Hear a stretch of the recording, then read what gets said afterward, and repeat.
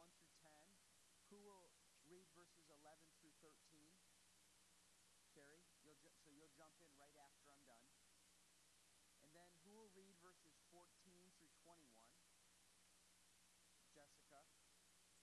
And then right after Jessica, who will read 22 through 26? Mary. And then I will finish it up 27 through 30, verse 30. So let's use the mics because I think that'll help everybody hear, and especially if it's the live stream. So do we still have that mic? Nope. Premature. Put it away. Okay. So if you want to bring it and give it to who started? Terry, you're next. I don't need it for the first part. In those days, so let's listen to this story. It's a big passage, and hopefully we see kind of what's going on here. In those days, then again, a crowd had gathered, and they had nothing to eat. Sound familiar? And he called his disciples to him and said to them, I have compassion on the crowd because they have been with me now 3 days and have nothing to eat. And if I send them away hungry to their homes, they'll faint on the way, and some of them have come from far away. And his disciples answered him, how can one feed these people with bread here in a desolate place? And he asked them, how many loaves do you have? And he said, 7. And he directed the crowd to sit down on the ground, and he took the 7 loaves, and having given thanks, he broke them, and he gave them to the disciples to set before the people. And they set them before the crowd, and they had a few small fish. And having blessed them, he said that they should be set before them, and they ate and were satisfied. And they took up the broken pieces left over, 7 full baskets. And there were about 4,000 people, and he sent them away. And immediately he got into a boat with the disciples and went to the district of Dalmanutha. The Pharisees came and began to argue with him, seeking from him a sign from heaven to test him. And he sighed deeply in his spirit and said, why does this generation seek a sign? Truly, I say to you, no sign will be given to this generation. And he left them, got into the boat again, and went to the other side.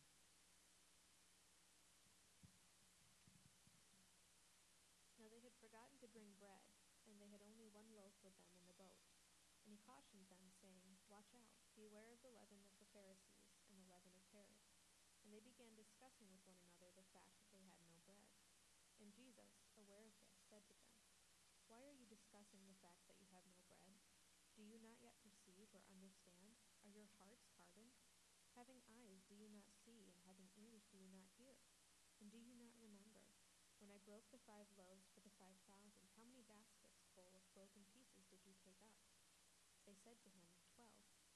And the 7 for the 4,000, how many baskets full of broken pieces did you take up? And they said to him, 7.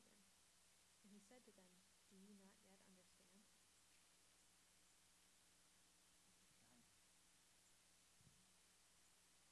And they came to Bethsaida, and some people brought to him a blind man and begged him to touch him. And he took the blind man by the hand and led him out of the village. And when he had spit on his eyes and laid his hands on him, he asked him, do you see anything? And he looked up and said, I see men, but they look like trees walking. And Jesus laid his hands on his eyes again, and he opened his eyes. His sight was restored, and he saw everything clearly. And he sent him to his home, saying, do not even enter the village. And Jesus went on with his disciples to the village of Caesarea Philippi. And on the way he asked his disciples, who do people say that I am? And they told him, John the Baptist, and others say Elijah, and others one of the prophets. And he asked them, but who do you say that I am? Peter answered him, you are the Christ. And he strictly charged them to tell no one about him. Okay.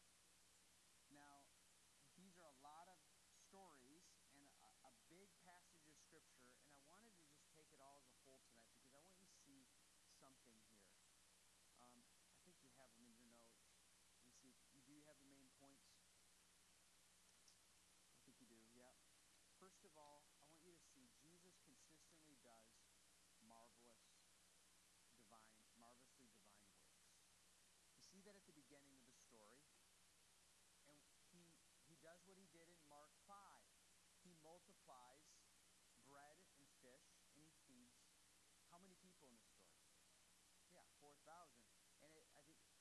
probably at least 4,000 people. A lot of times when the count was, it meant 4,000 men.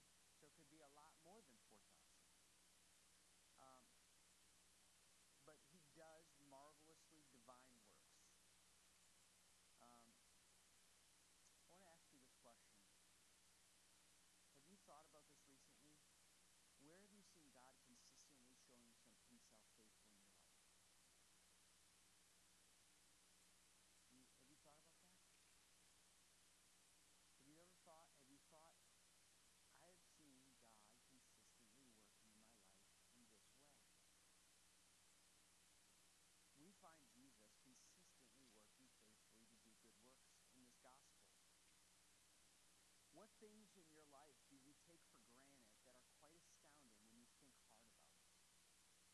Could it be that God just is meeting your needs and your bills are always getting paid for even though it's not comfortable? And you go, that was God. I'll tell you another one. If you are still believing in Jesus right now, that is the grace of God in your life. And we should go, wow, who did that? Some people aren't. Is it because of your good works that you believe? It's because of God and his faithful covenant love to you. Okay, that's the first section. Then we move to the second section. So first, Jesus constantly is consistently doing marvelous divine things. I want you to see the next. The disciples continually forget and doubt his ability. Where do you see that? The disciples continually forgetting and doubting his ability.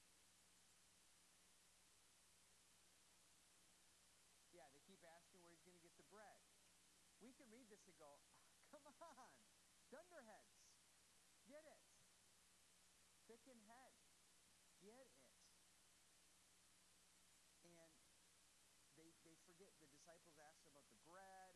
How are we going to do it? We're in a desolate place. You're with Jesus. Do we forget about God's faithfulness in the moment? And sometimes doubt his ability? I do. Do you? I mean, what does our anxiety say about our doubts? When we get anxious, it says, what? Sure.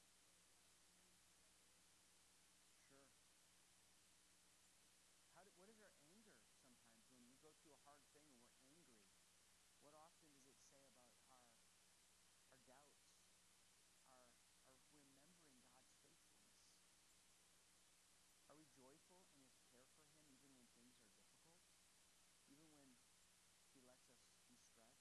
Okay, the third point. So the first is, Jesus is constantly doing great works. Here's an example, multitude. Secondly, the disciples are always doubting. Third, the Pharisees persistently attack and accuse. They're doing their thing. Jesus is doing his thing. The disciples are doing their flopping around in faithlessness. And then the Pharisees are doing they're shooting daggers. They're attacking. They're doing their thing. Look at verse 11 and 12. The Pharisees came and began to argue with him, seeking from him a sign from heaven to test him. And he sighed deeply in spirit, said, why does this generation seek a sign? Truly I say to you, no sign will be given to this generation. Kind of interesting because he's been giving signs. But we're not going to spend a lot of time on that. We need to keep moving. Then I want you to see the next thing. Verses 15 through 21. Jesus patiently warns and challenges his disciples. Now, Mark is written for the church, and he's written for us to see this and see what discipleship is to look like as we follow Jesus Christ. And this is written here so that we would learn something really important. And Jesus patiently warns and challenges his disciples. He says, watch out for the leaven of the Pharisees, the leaven of Herod.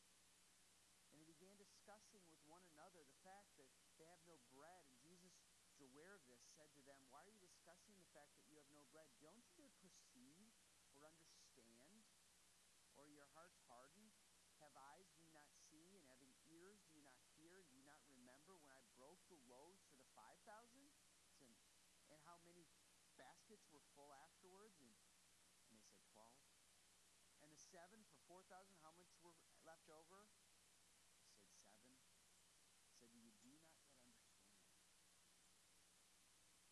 Watch out for the leaven of the Pharisees. What do you think the leaven of the Pharisees is in this text? Yeah, oh, okay. Well, there's a play on words here. There's idea. Bread is a big theme in this passage, isn't it? Bread, we don't have bread. What are we going to do with bread? And then he calls them, watch out for the bready way of the Pharisees. Okay, their unbelief. Their unbelief has led to a hardness in their hearts. They have ears but don't hear. They have eyes but do not see, right? And what about the disciples? Do the disciples have eyes and ears? What do you think? Yes and no, right? It's not the same. They're not the same as the Pharisees. They're not in the same category. He asked this, do you understand? Now let's move to the next one. We're on verse 22. It's really important. They came to Bethsaida, and some people brought to him a blind man, and they begged him to touch him, and took the blind man by the hand, and he led him out to the village, and when he had spit on his eyes, really strange, eh? When he spit on his eyes and laid his hands on him, he asked him, do you see anything?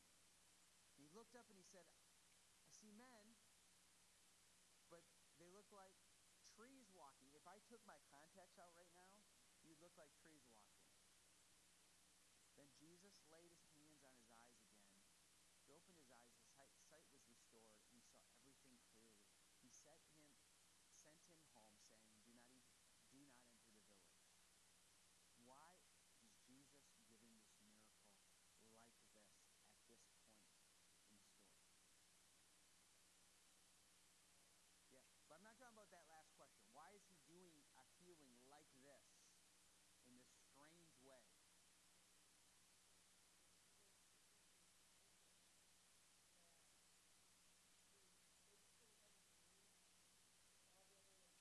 Yeah. Okay.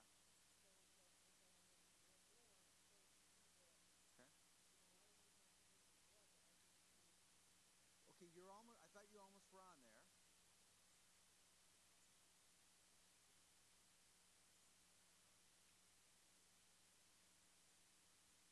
Yeah. Yeah. The disciples are like the blurry tree sight. Yeah. And he's saying, you're not all the way there yet. And it's coming in stages. And in fact, as you go through the Gospels, and especially Mark, you find them, they're getting it. They're following Jesus. And in fact, but they're also still not got it. They don't have it yet. And I mean, in many ways, the disciples are the foil a lot of times for Jesus. I mean, like especially if you study John, they're taking things literally all the time. Like Jesus says something, they're like, huh?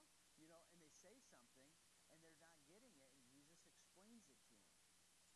He's like, man, and here, isn't that cool how this is brought out? I really think that the way Jesus did this miracle was, yes, to have mercy on this man and heal him, but also to be an object lesson, give us a picture of how he gives sight to the spiritual blind. Because he's just been talking about spiritual blindness of the Pharisees, and he talks about how the disciples don't see very clearly. I mean, don't you get it about the loaves? Haven't you been around me enough to know? Okay, the last story, I think, kind of brings it final to a conclusion. So I include this, is Jesus gives spiritual sight to Peter. Jesus gives spiritual sight to Peter. So remember, they leave. Jesus is with the disciples, and he says, who do people say that I am? And they say, well, some say you're John the Baptist, and some Elijah and a prophet. But who do you say that I am? And Peter goes, you're the Messiah. You're the Christ. That's what Christ means. Now, we don't get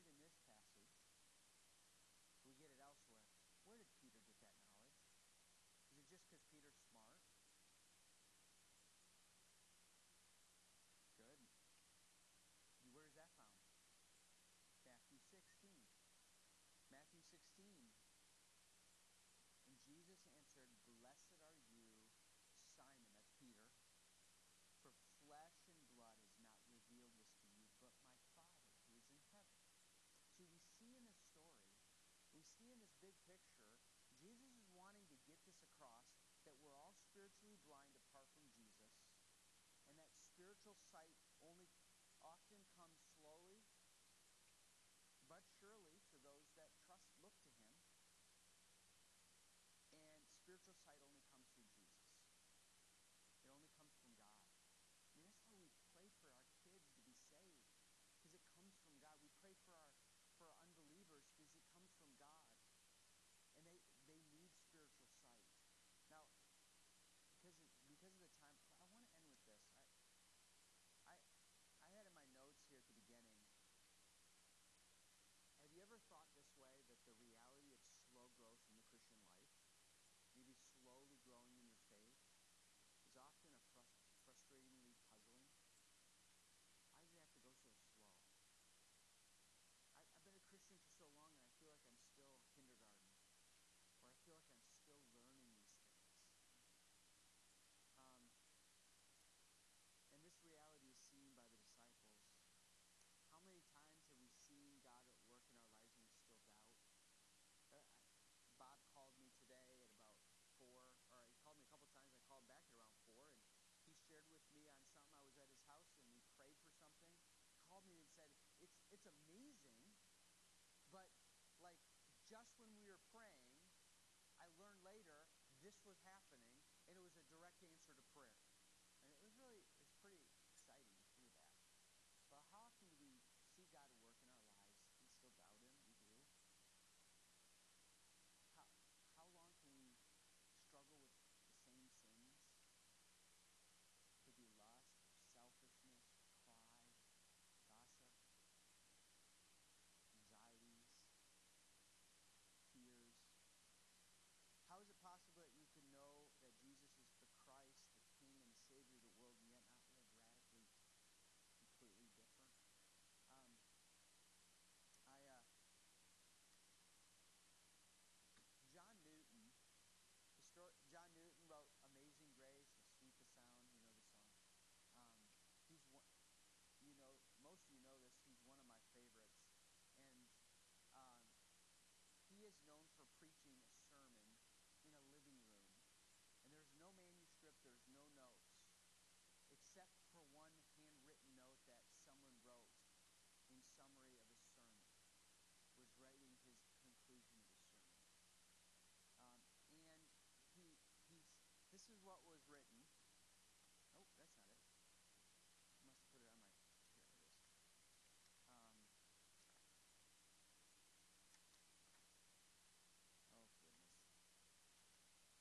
Oh, goodness. But I put it on my phone.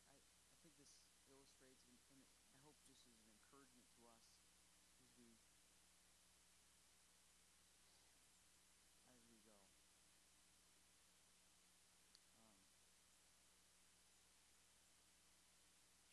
Um, I am not what I ought to be.